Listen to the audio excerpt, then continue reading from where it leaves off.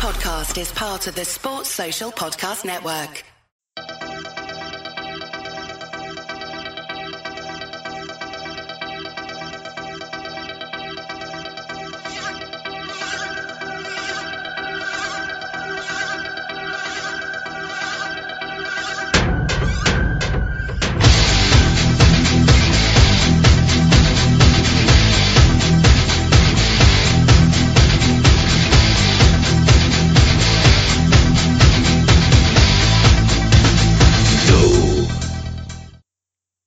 Well, hello there and welcome to the very first Reds Review podcast of this new season, a brand new season, and the Reds Review is changing with it. It's going to be completely brand new. We're totally revamped, a new format, and not only that, it's not just going to be me, it's going to be me and my co-host, the one and only Guy Drinkle. Welcome along, Guy.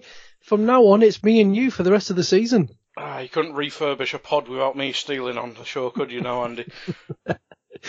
Yeah, so I've always said that this is, your monthly audio magazine, and that's what this really is going to be. The Reds Review is going to become much more of like an audio magazine format. So we're going to do bits and pieces of everything surrounding the club over the coming season.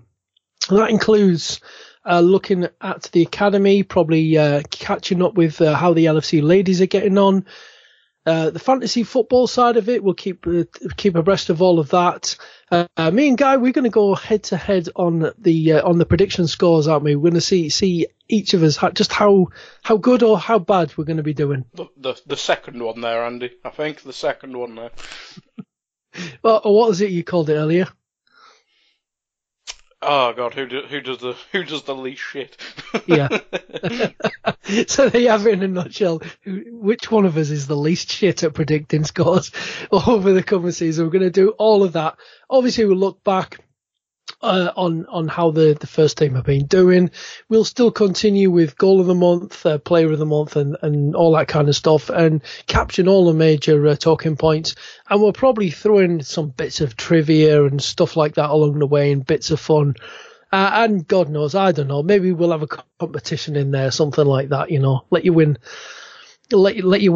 a coaster or something, or a free postcard, free stamp on the postcard. We'll have to bribe Gags to provide gifts. Yeah, we'll see what we can do, lovely listeners. So anyway, Guy, look, obviously not just me babbling on. So 2018-19 season, it's already upon us. I don't know about you, it doesn't seem like 2 minutes since the heartbreak in the Champions League final. Maybe was it the World Cup? Do you think the fact that the World Cup's on that's just bridged that gap, and it just seems to be non-stop football since that night in Kiev? Yeah, absolutely. I mean, we had that little break at the end of May and June, but even the horrendous friendlies before the World Cup kind of helped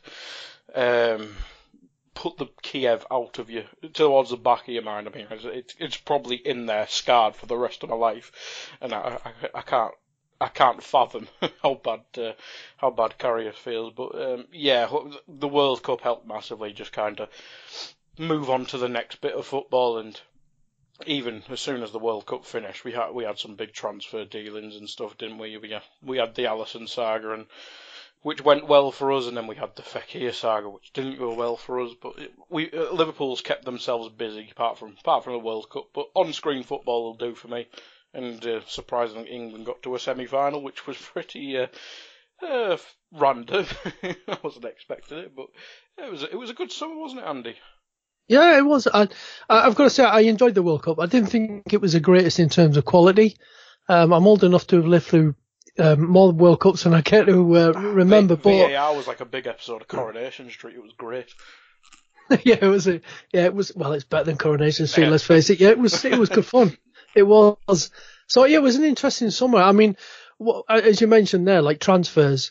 We barely sort of tasted the bitterness in our mouths from that final in Kiev, when the club were announcing Fabinho as our first signing of the window. I mean, how about that one then? What a way to kick off our transfer window, signing a defensive midfielder. That's the key couple words there, Andy, is defensive midfielder. We've not had a good one since Mascherano left, and I think that was 2010 if I remember correctly. So that's 8 years with either someone filling in a role or Lucas, who did alright for a couple of years, but that's when we were aiming for 4th rather than trying to win the league and come in 7th and stuff, and Lucas was like, yeah, it was different times for Liverpool then. But signing Fabinho, it finally feels like that long-awaited Mascherano replacement I've been waiting for so bloody long, because I just think since that partnership of Alonso and Mascherano broke, I thought the midfield's been pretty crap in general, and adding a bit more structure, maybe Fabinho and Keita, not obviously completely different players to Mascherano and Alonso, but if they can build a longish term relationship like them two did, good God, it's going to be a stark difference to what we've been used to these last nearly a decade. Let's be honest. Yeah, it's a huge step forward. Let's not beat around the bushes. It's a huge step forward for Liverpool to have a specialist back performing that role, rather than someone, who we're asking to try and learn the role or adapt or to use them parts of their game. This is his specialist role. He did it so well at Monaco, impressed a lot of people. So, it does bring that dimension back to our team that you rightly said, we haven't seen since Javier Mascherano back in 2010. So it's great to have someone back in that role. Yeah, Naby Keita, who just looks made. It looks like he was born to wear a Liverpool kit, really, doesn't he? The guy is he's just got a certain panache about him, hasn't he?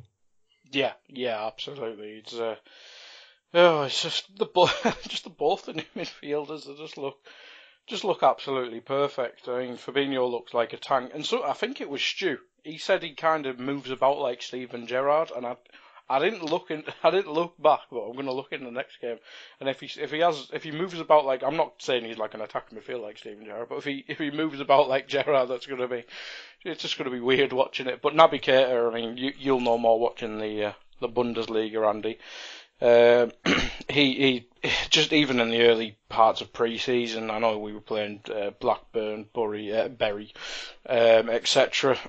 But he just looks like one of those players who just make stuff look easy, and he just seems like he can do the defensive stuff, the attacking stuff, the keeping the ball, pressing, pretty much everything that Jurgen Klopp wants from a midfielder. I mean, maybe Jurgen Klopp doesn't want these specialist midfielders, like he's brought Fabinho in, that's probably the first one, but we've seen in his time Emre Can was pretty much a jack of all trades, Ginny's a bit of a jack of all trades, Henderson's a jack of all trades. Now we've seen maybe the king of jack of all trades in Naby Keita, so maybe he is the perfect Klopp midfielder, but you'll know more than me, Andy. I mean, what do you think of Naby Keita's time in Germany? I think we're in for a lot of fun. I think there is a period of adjustment. I think it's normal for any player to have a bit of adjustment. And I do think, they talk about the pressing. Yeah, Leipzig pressed. But for all, it's seen as all, what's it they say, they're just running around, or, they're just hunting people down like a pack of dogs. It's so much more organised than that there are so many different individual presses that Klopp and his team work on with players. So I think there's that little bit of time, a period of adjustment, of working and pressing exactly how Klopp wants them to press in certain areas of the pitch. In terms of natural ability, I mean, what we lost with Coutinho was that player who can pick the ball up in midfield and dribble, beat 1, 2, sometimes 3 men. And it just changes the dynamic of a game then, because you're just breaking through teams. We're coming up against teams that had the low press, and you're trying to, pass and move in behind teams like that. And it might be difficult because there isn't that space for us to open up that we want. He's a guy who can carry the ball and just go past players. He can do that. And I'm not saying he's a dribbler quite like Coutinho, but boy, can he do it. and he's got no fear. He will pick it up and he will run and he will go for it. And he's got some bite about him as well. I do think he'll pick up plenty of yellows, possibly a couple of reds along the way, but he's got some bite in him. He's not afraid to put his foot in and have a go at people. We've missed that, haven't we? Yeah, well, that's another thing is, our midfield was getting accused of being a little bit too nice, to put it nicely. He has got that bit of bite and nastiness about him at times. So, yeah, I think he adds another edge to the midfield. So, we're adding more quality. And that's all we want in every position, every department. Keep adding quality, and we'll move forward as a team and hopefully it'll bring out trophies in the long run. But another guy we've added, another attacking player. He wasn't my first choice, I'll admit that, and it wasn't a choice of mine at all, if I'm brutally honest. And that was Xherdan Shaqiri. What about yourself, Guy? How did you feel on it? Because look, for the price, I totally understand. For the price you could get him out, 13.5 million, it is a bargain. I had question marks over his attitude going back to his time at Bayern, but if the guy's accepted that he's not necessarily your first choice and he's ready to take that on, then great. And he's certainly been impressive so far. But what about you? What did you think on Shaqiri? I think purely from a financial point of view, I think it was pretty much a no-risk transfer, because even if he played like half a season, then pretty much League Cup and FA Cup play, you could probably still sell him for 15 million quid, and that's in worst case scenario next season. So I always thought it was a no-risk situation, but I always kind of liked Shaqiri. I mean, he didn't always put up the numbers at Stoke, but you kind of just watched him and you saw glimpses of quality. And I think the first time I ever saw him was the under-21 Euros, I think it was, and I think Switzerland got to the final, and then I think they ended up getting battered by the Spain under-21 team that had like Isco and everyone back in the day. But I've kind of seen Shaqiri for a decent amount of time now. Obviously not week to week, but I've always seen that he's a very talented player, and he probably was one of the stars at that tournament. So he's obviously got a lot of ability. If he was in a tournament,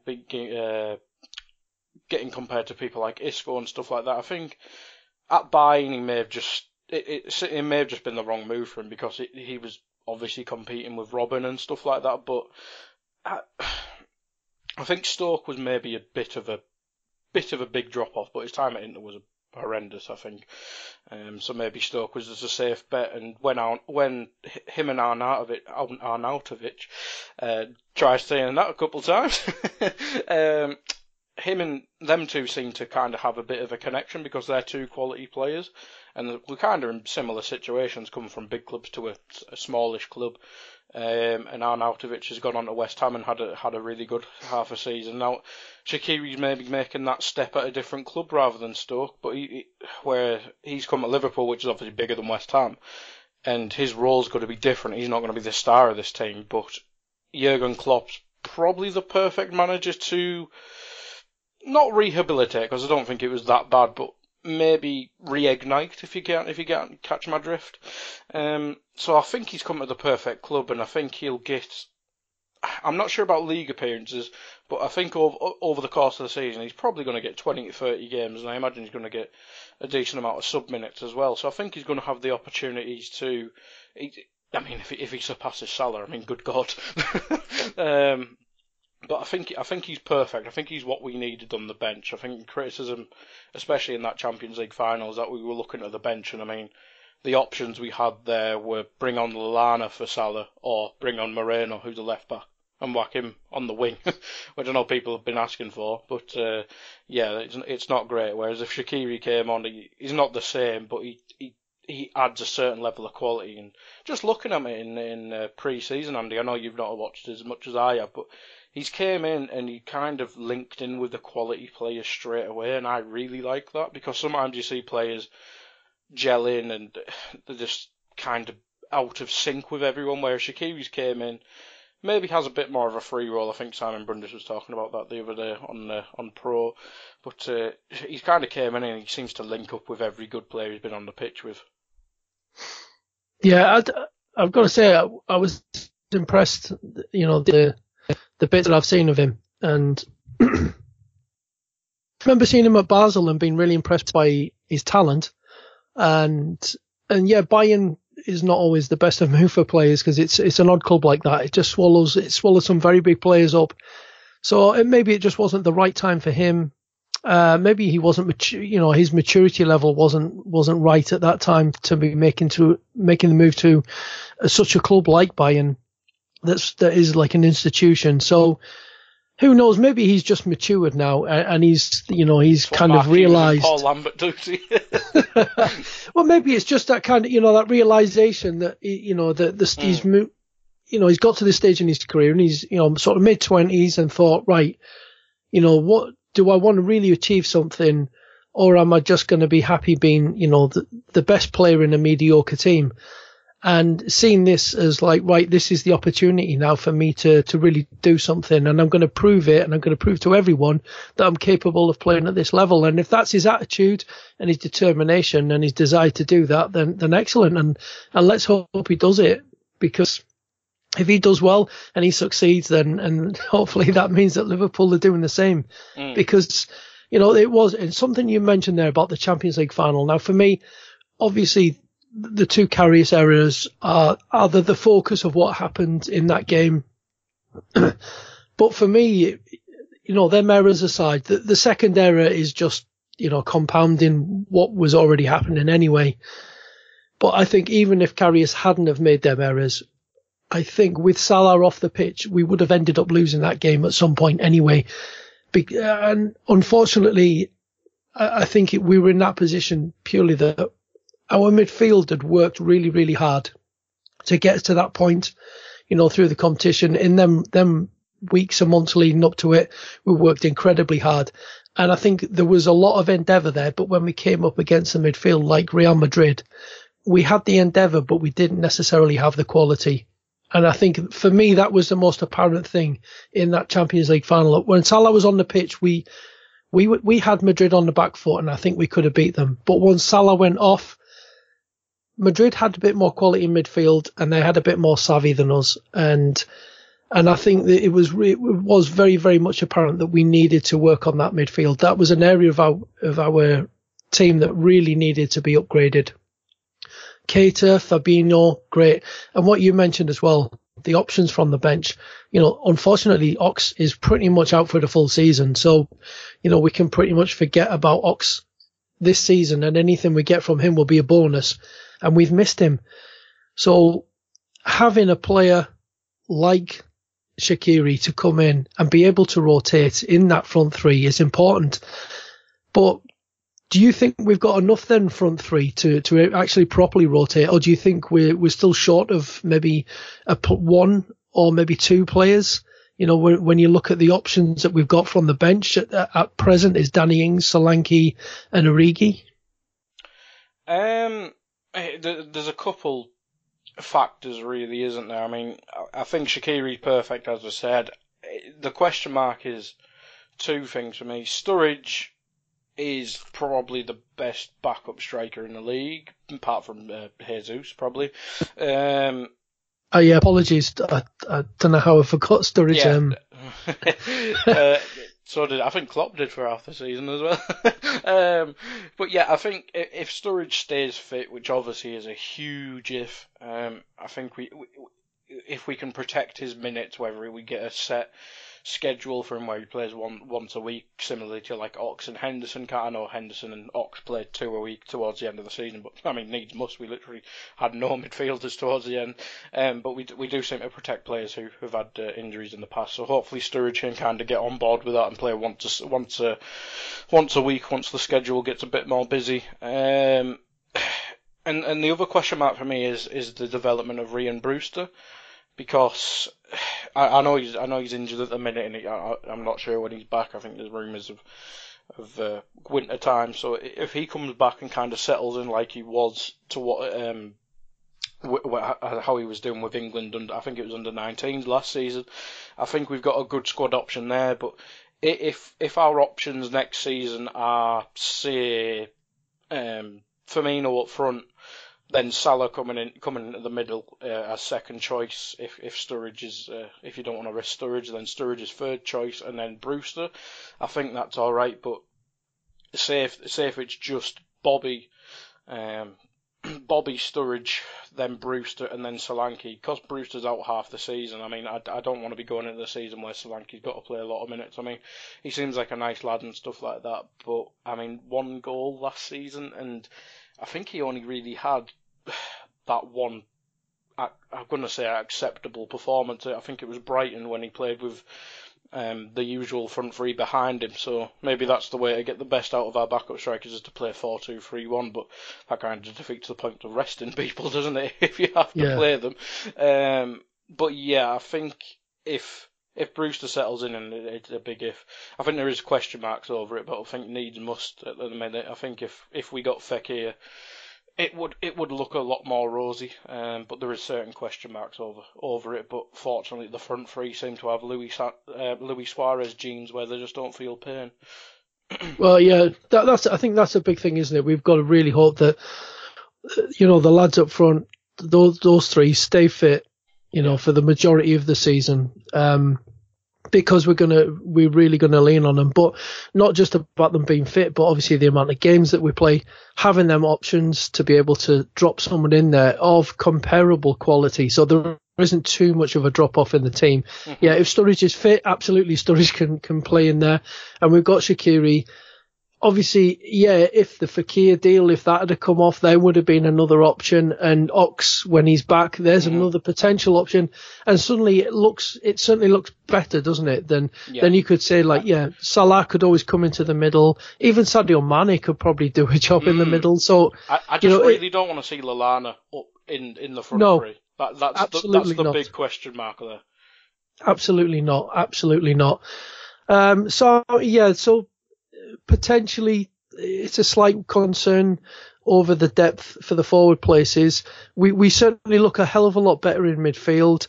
I think the defence is the same as it was, and we're absolutely reliant on Van Dijk staying fit, because it was such an influence when he joined. And the big one, I suppose, then is Alisson Becker, is our new goalkeeper. It's a lot of money. It was the world transfer record for a goalkeeper. It looks like Kepa's just overtaken that, which is fine for me, because that switches some of the attention and focus and some of the scrutiny away from Alisson. But how do you feel about the new guy in the sticks? Then he's pretty massive, isn't he? I mean, he's a presence, isn't he? Yeah, he looks like an absolute tank, and I'm not sure how tall he is, but he just seems to be just a big bloke. And I think, I'm not going to slate Karius, but he does seem like quite a slight bloke for a goalkeeper. I mean, you kind of saw Courtois and De Gea. I mean, De Gea is not the biggest, but he seemed to fill out massively over the last few years. And so maybe Karius just needs to do that a bit more for the betterment of his career. But no, Alisson just looks like an absolute unit, and I'm not going to lie, I haven't seen much of him. I've seen highlights of him from YouTube videos and stuff like that. But the games I've actually seen him with the World Cup games for Brazil, and the games against us in the Champions League. So that's probably not the best games for him to rate him off. But I mean, I do this with signings. I mean, I've not watched much of Keita and stuff like that. I like watching Liverpool players with a clean slate. So I think time will tell with Alisson. But the best thing for me is that we've not half-arsed the upgrade on goalkeeper. I mean, Karius, I said this on the pod when he first joined. The best thing about it is that Karius was a good goalkeeper, and I still maintain he's a good goalkeeper. That's obviously debatable for people, but we've gone out and signed the best possible upgrade. I mean, people may say Oblak and stuff like that, but we would never get an Oblak. No, sadly not. Sadly not. Yeah, and we've gone and got the absolute best. And obviously Kepa's going for big money, but I imagine Alisson's probably a bit more experience. Kepa may have a higher ceiling, but I don't have that knowledge. But anyway, Alisson was the best we could get statistically, stats wise. I mean, Dan Kennett did it on the Pro Pod, and if any goalkeepers got saving percentages compared to David De Gea, I mean, it's probably worth a gamble at whatever it was, 55 mil, 60 mil. It's not a gamble, but it's worth that money if he can find this level that he had at Roma, at Liverpool. I mean, it's gonna add 10 points to us on a season. Yeah, that's it. I like what you said there. You know, we weren't half-assed about it. Yeah, let's go and do it. And I think that's a kind of a pleasing thing about Liverpool over the past year or so as well. I think we're taking them strides forward now as well as saying, okay, it was, you know, we're buying players, developing them, we're trying to coach as much as we can, but you know what? We want to win the big trophies. And to do that, you know, sometimes we're going to have to get the wallet out and splash the cash. And these owners have come in for a lot of criticism over the years, but fair play to them. They've backed Klopp and said, fine, you know, if that's who you want, there's the money. Let's do it. So it's, I think we've got a nice kind of blend in between developing players, you know, buying potential and developing that potential, you know, trying to bring through a few youngsters, working on what we've already got at the club, and then going out and getting some of these, you know, bigger name players as well. So for me, I think we've got a nice blend here, and I don't know about you guys, but I do feel quite sort of hopeful and optimistic about this season ahead. To me, it feels like the Rafa years. It was probably 07, 08 and 09. I came into those, I was a lot younger then, and I wasn't full of pessimism back then, but this is probably the first time since then that I've actually came into the season thinking we can really challenge for the title. It's great. It's great. It's probably the first time since I've been an actual grown up that I've came in confident about the season. And it's a nice new feeling for me, Andy, I must say. But yeah, it reminds me of the Rafa days where you come in and you just go, look at the team and just go, yeah, most of the team's mint, so I'm going to be happy. But unfortunately, we had Man United back then as probably one of the best Premier League teams ever. And now we've got Man City as probably one of the best Premier League teams ever ahead of us. But I mean, we've never had a better squad in my time supporting Liverpool. That's the squad, not just the first 11. I mean, look, we just talked about Sturridge and Shaqiri on the bench. We've got options throughout now. I mean, sort of qualities in some positions is debatable, but goddamn, we have numbers at least, and that'll do me for now. I mean, I'd like a couple more. Obviously, I imagine everyone would, but coming into this season, and I'm expected second at the minimum. That's just new. That's new life for me, and I think bit of luck we can push Man City. Yeah, we've got some shiny new toys. We'd like a few more, but yeah, optimistic. It's certainly going to be. I'm just trying to think of the word without going overboard, but yeah, hoping it is certainly going to be a good season and one that garners a trophy. Okay, we're just going to take a quick break here on the Reds Review, but we will be back very shortly right after this. Hi, Jan. How are you? Is everything okay? Yeah, absolutely, Gags. Everything is fine. But you know what? I'm hearing you got a special offer for Anfield Index Pro. Is that so? Yes, absolutely. And we've got your weekly show, Moby on the Spot, the popular stats show, Under Pressure, Post-Match Raw is now back, and loads of other shows available at our lowest price ever. Go on then, Gags. How cheap is that? Get this, mate, get this. It's absolutely free for 7 days and then only $39.99 for a whole year.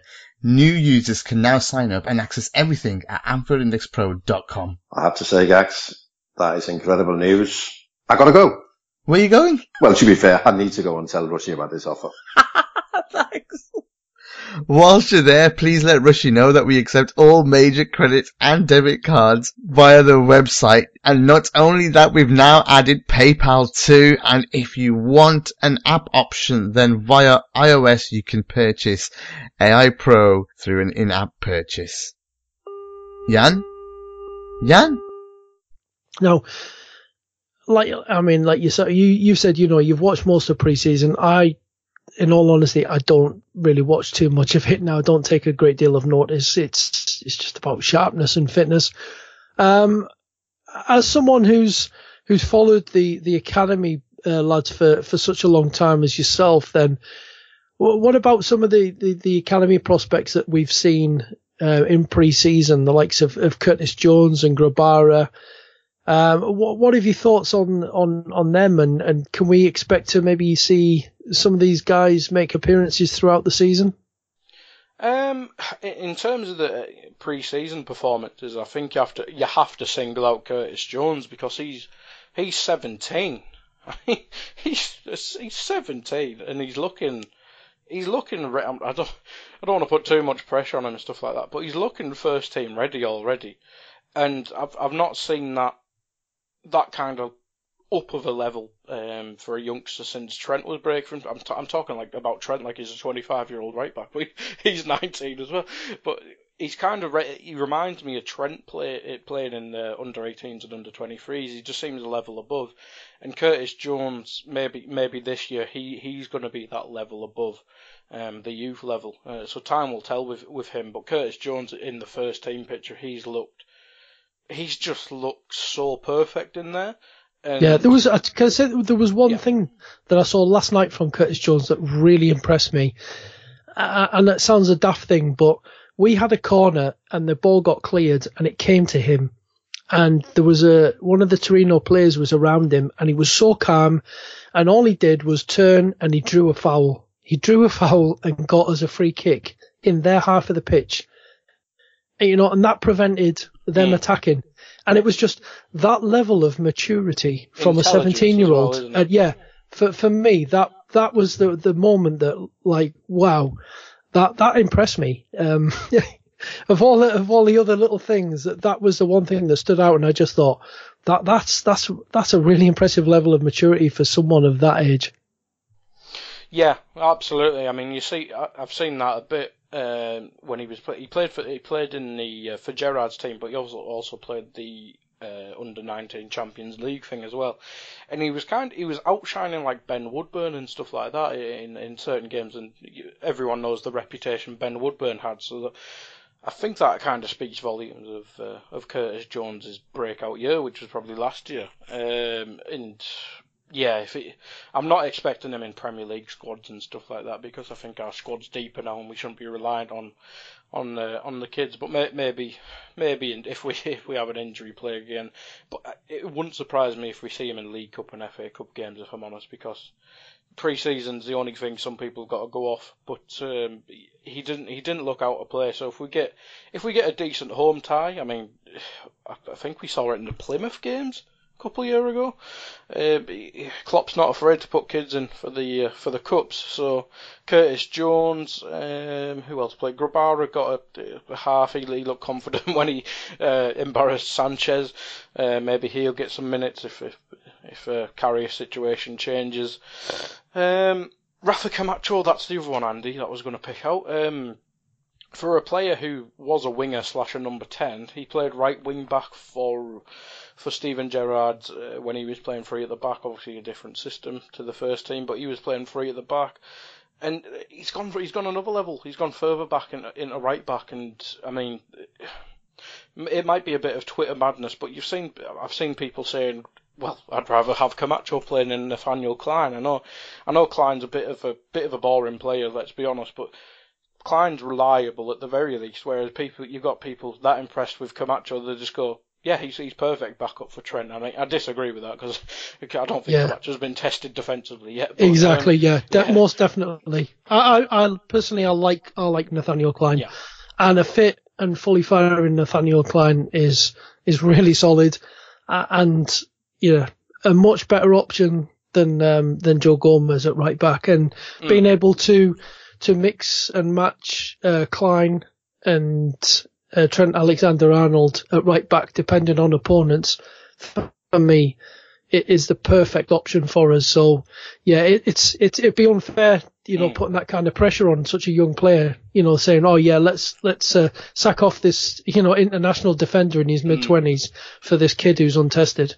Yeah, absolutely. But if you give him a year, And he actually, say if right back is his long-term position, because as I said, he is a right winger by trade. But if he starts playing right back in the under-23/under-18s and he develops there, I mean, maybe this time next pre-season we could have a genuine discussion about getting rid of Klein and promoting Camacho. Because, I mean, we've seen the impact Trent had from right back. He is a superior player to Klein. I don't think anyone's going to doubt that. I mean, he can play make from right back, and it added just an absolute different string to our bow in terms of playmaking all over the pitch. So give it a year or so, see where Camacho's position is developed by people like Linders. I imagine Alex Inglethorpe will be part of that as well.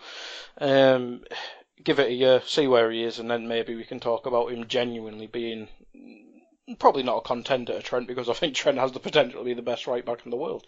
But he could be a squad option next year, I think. So, what about anybody else at the academy that we maybe haven't seen in pre-season? Is there anyone else that we should be looking out for over this coming season to maybe make the mark in those academy sides of the under-23s? It's a weird one. Last year, I didn't watch as much as I should have, I'll be honest, but I think the one I mentioned in the squad options before it's Rhian Brewster. Obviously he's out with an injury, as I said, but I think he's the one who could make an impact in the first team more than anyone, really, because I think there is a spot there as the backup forward, and I think the contract debacle with Brewster, I think first team opportunities was probably a big part of that. So going off that and the fact that he's a quality player, I think you could see him in the first team more than anyone else. But in terms of hidden gems, it really depends who comes up from the under-16s to the under-18s. But I'm trying to think where we're weak in the squad and who might come in.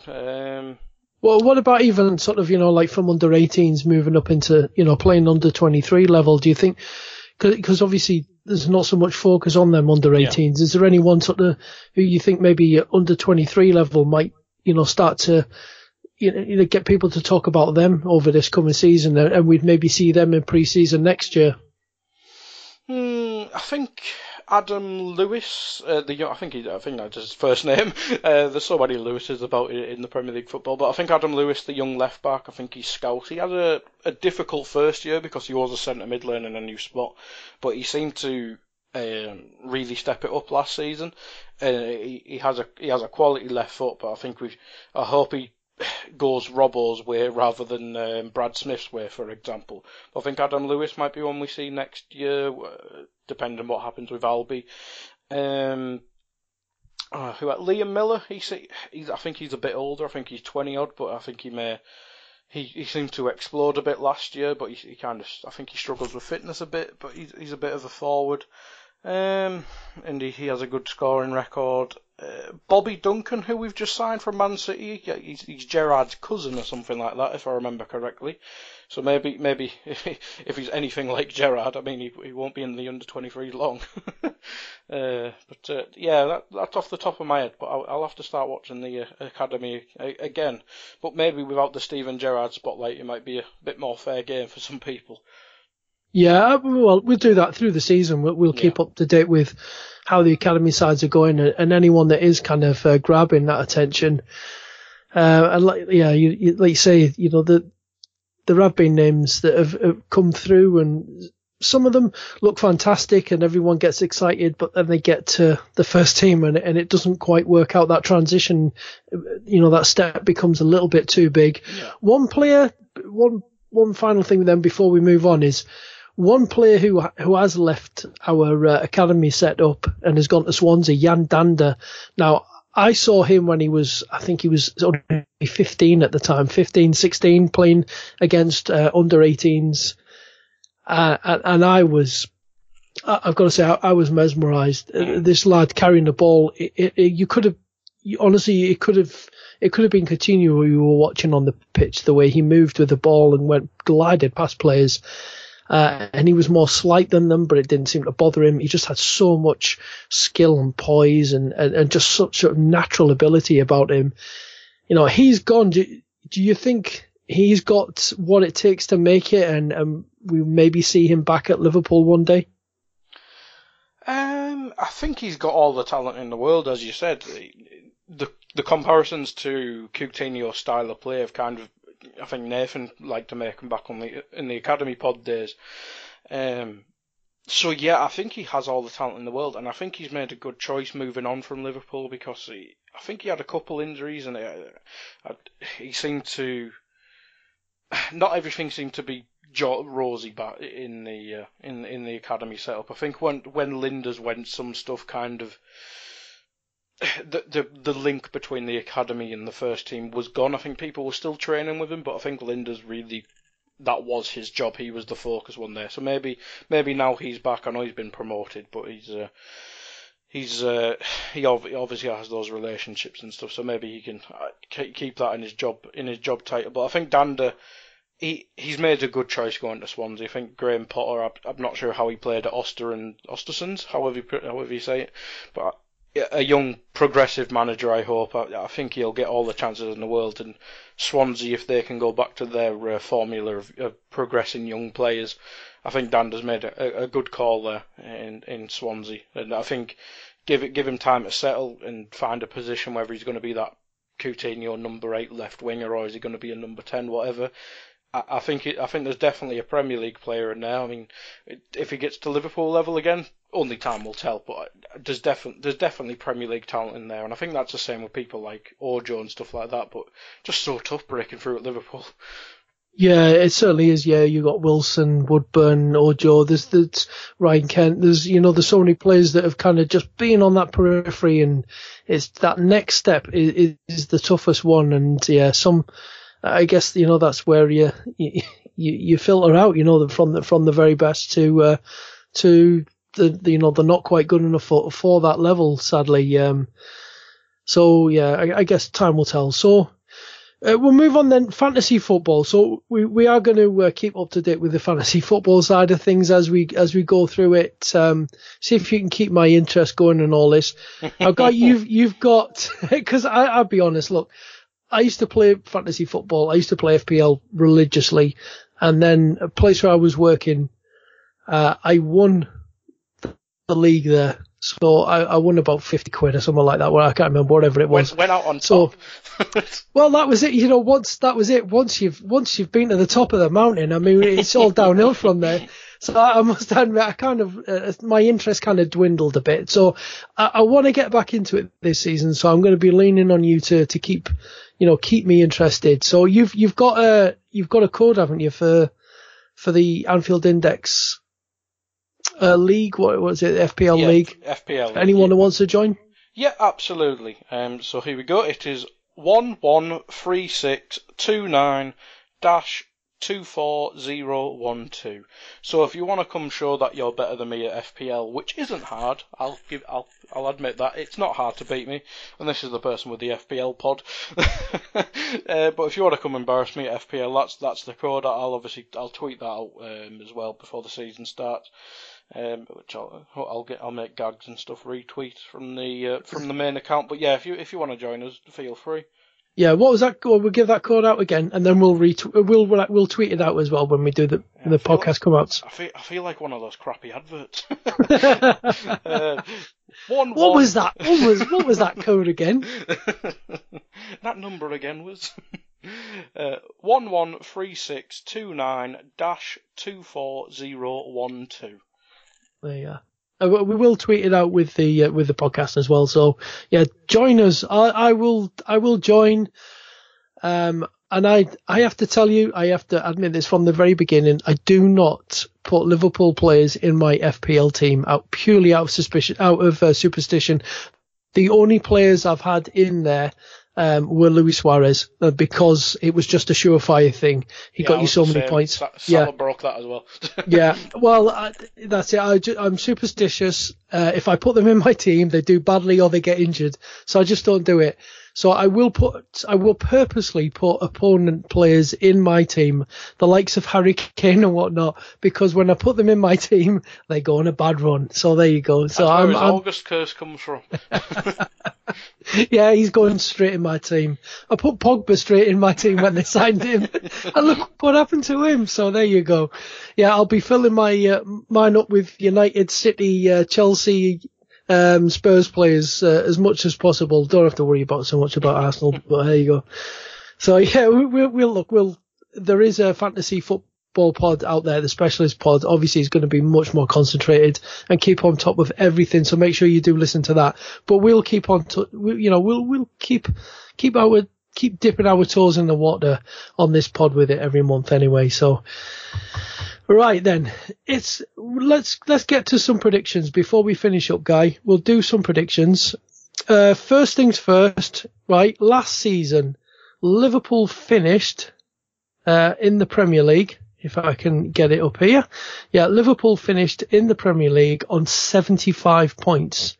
And I think getting to a Champions League final, it kind of made it feel as though we had more points than that, strangely. So 75 points we got last year. Do you think we will get the same, less, or more points this year? Can we put like higher or lower? Okay, yeah. On this bit. Oh, right, yeah. Okay, well, you're editing it, so you can do all that. It's a good game. It's a good game. Good game. 75. Higher or lower than 75? Oh, we'll go higher, Bruce. Okay, 84 goals. Higher or lower than 84? Go higher, Bruce. You think we're going to go higher? We have to. Yeah, I think we'll get more points than we did. I'm not sure we're going to score more goals. However, goals against, higher or lower than 38. Oh, it's got to be lower. If we've got any ambition, it's got to be lower. That's the key one for me. I think we will concede less, but I think we'll score a few less, because that's quite a total to match again, isn't it? Yeah, very true. But so I got swept up in the higher or low stuff. It's like having a 9. What do you do? You get nothing for repairing this game. Oh dear. This is sponsored by the Challenge Pro. Yeah. All right. So yeah, points wise then. So you think we're better off on points? You think we'll get more goals? I think we'll score less, and we both think we're going to concede less goals this season. So, and you're saying then it's top 2. That's what you feel. Yeah. If we play it safe, I'll say top 2. But if you had to push me, I'd say second at the minute. Yeah, I'd say probably second or third, because I do think squad-wise over a full season, I think we're still 1 or 2 short, but we're getting closer. United sack Marino. Yeah. Well, yeah. I do think we're getting closer, and that's a really good thing. I do think we're getting closer, and I'm superstitious. I don't like to predict we're going to win everything. So individually, then here's a good one for you. Then goal scorers last season. Obviously, Mo Salah took, all the plaudits and took the big focus, 44 goals in all competitions. Now, let's just go Premier League goals then for the lads up, the front 3, as Trev Downey has come, the lads. Yeah. Okay, Mo Salah last season got 32 Premier League goals. Now, this coming season, do you think, so this is our instant Twitter poll without Twitter, do you think he will get less than 20, 20 to 30, or 30 plus? I think he'll get 20 to 30. Yeah, I'm inclined to agree. Roberto Firmino got 27 in all competitions. Now, in the Premier League, though, he got 15. So, do you think he will get 10 to 20, or do you think he'll get 20 plus Premier League goals this season? Oh, I'll go 10 to 20. I think he's more about getting the best out of the other 2. Yeah, absolutely. He is. He's such a key player to our team. Sadio Mane, 20 in all competitions, but 10 in the league. He did miss some games, and he had a little bit of an off time of it as well. But I think Mane is a player who's really kind of developed and evolved, especially since Coutinho left. He had 10 league goals last season. Do you think it's going to get 10 to 20 or 20 plus this season? I'll say 10 to 20, but if we half that, I'd say he's going to get above 15. All right, okay, so we're going to go for that then, eh? Yeah. 10 to 15, 15 to 20, or 20 plus then, eh? I'll say 15 to 20. So Yeah. if he starts taking pens as well, maybe push that 20 bracket as well. But that's it. With Fabinho's record on pen, I know he missed the one yesterday, but with Fabinho's record, he may be one, the long-term penalty taker. But if Mane if we get penalties, that's the big question mark with referees nowadays, isn't it? But yeah, I think Mane has 20 plus in him, but it may be at the expense of Salah maybe taking a 5-goal hit or something like that, maybe. But no, I think Mane is probably going to have the biggest improvement out of the front three. Yeah. Now, aside from them three, last season Coutinho was our next highest goal scorer, and obviously he left in January. He finished up with 12 in all competitions, and then you went back to Shan on 6 and Ox on 5. So do you think we'll get more from other players this season? I mean, do you think Shaqiri's going to be in that maybe 5 to 10, 10 to 15, or maybe 15 plus in all competitions? Yeah, I think Shaqiri's going to have to get, maybe if we do goals and assists for him, maybe I think if he gets 10 goals and assists combined, something like that, that'll be good. Sturridge must have got only a small handful. I know he did some. Yeah, he got 3 in all comps. Yeah. So if he can get 5 to 10 as well, that can make up. Yeah, but I think the one with the most improvement, Andy, it has to be Ginny. Because he pretty much had no end product last year. I know he scored in the Roma game, which is obviously huge. Yeah, that's it. Just two goals all season last year. Yeah, and I can't remember his numbers from the year previous, but I imagine it was a lot more than that. Yeah, and I know he scored like 5 in one game at Newcastle, but his numbers at Newcastle in his first year with us, I think he got something like 13. Yeah. So that's it. Yeah, so if Ginny can get like 5, if we can get like 5 plus from Naby Keita. Yeah, if we can, because the guy, that's the other thing, he's got an absolute thunder bastard of a shot. If Sturridge can contribute with even 5 to 10 goals, if Shaqiri can get the 5 to 10, we can get some goals from the defenders as well. Virgil van Dijk's obviously, a real threat at set pieces. He 50p headed so many. Yeah, he should have got like 10 goals, and I'm not over exaggerating with that. He could have got 10 goals in like 3 games. So I think we can expect. Do you think we can expect a few more goals from the supporting cast this year, rather than last year being, the goals being so concentrated on the front three and obviously Coutinho for that half a season? Yeah, I think that's our next step in development. I mean, obviously we're competing with City as our main rival. You look at them. Sterling had 20 odd goals. And I think he had 20 odd assists as well. Sane, similar. Aguero had 20 plus goals. I think Jesus must have had 10, 15 odd. De Bruyne was a machine. Silva's a machine. I think Otamendi got a decent amount of goals for a centre-back as well. I think the key is have your main men, but also the supporting cast, as you said, needs to take up another level. And I think we're set for that now.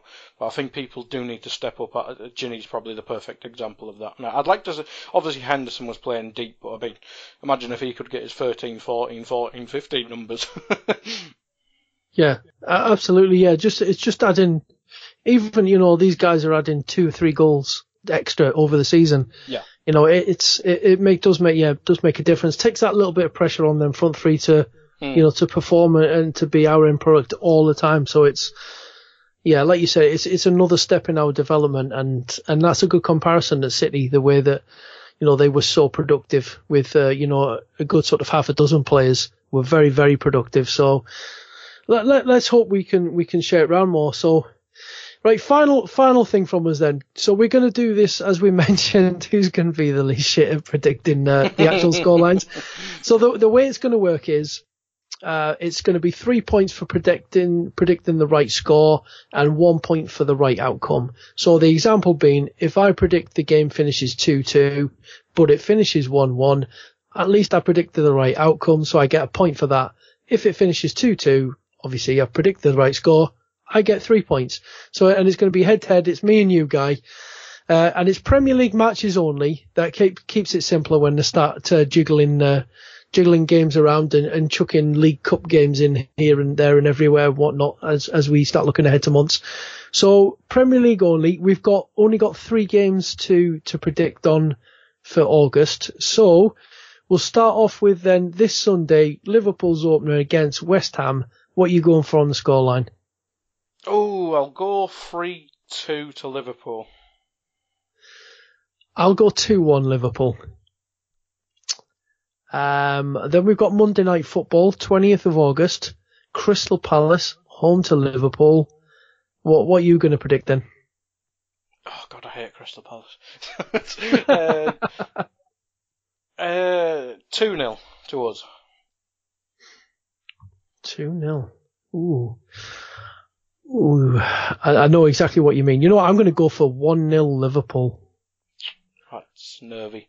Yeah, it is nervy. It's Crystal Palace. It's always nervy. God, I hate football. And last one of the month, I should say, of the season. We haven't got there. We haven't kicked off yet. Last one of the month. Liverpool home to Brighton. Tea time kick-off Saturday, the 25th of August. What's your score prediction then, Guy?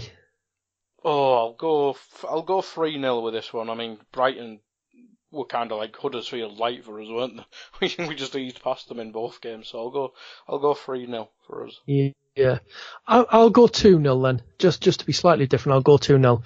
And almost worryingly, that's us predicting 3 wins on the bounce to start the season. So when we've got 4 points, you know who to blame. Yeah. Anyway, so that's our predictions, and that's it for this show. You know, our little season preview. A little bit of a look into how things are going to be. The format will slightly change as we go along the season, but hey ho, it'll be fun. We'll have jips and whatever else we can throw in there to get us through 45 minutes. So there we go, Guy. It's me and you for the season now. It's my first show. Yeah. It flew past. Hopefully not my last. No, it can't be. I can't function without you. Anyway, folks, so this has been the first Reds review of the 2018-19 season. I hope you've enjoyed it. Myself and Guy, want to thank you all for listening. Do obviously stay tuned to Anfield Index throughout. There's, like we said, there's the fantasy football podcast in there if you're into that. We'll keep you up to date on everything you need to know. So until next month, from myself and from Guy, it's bye-bye now.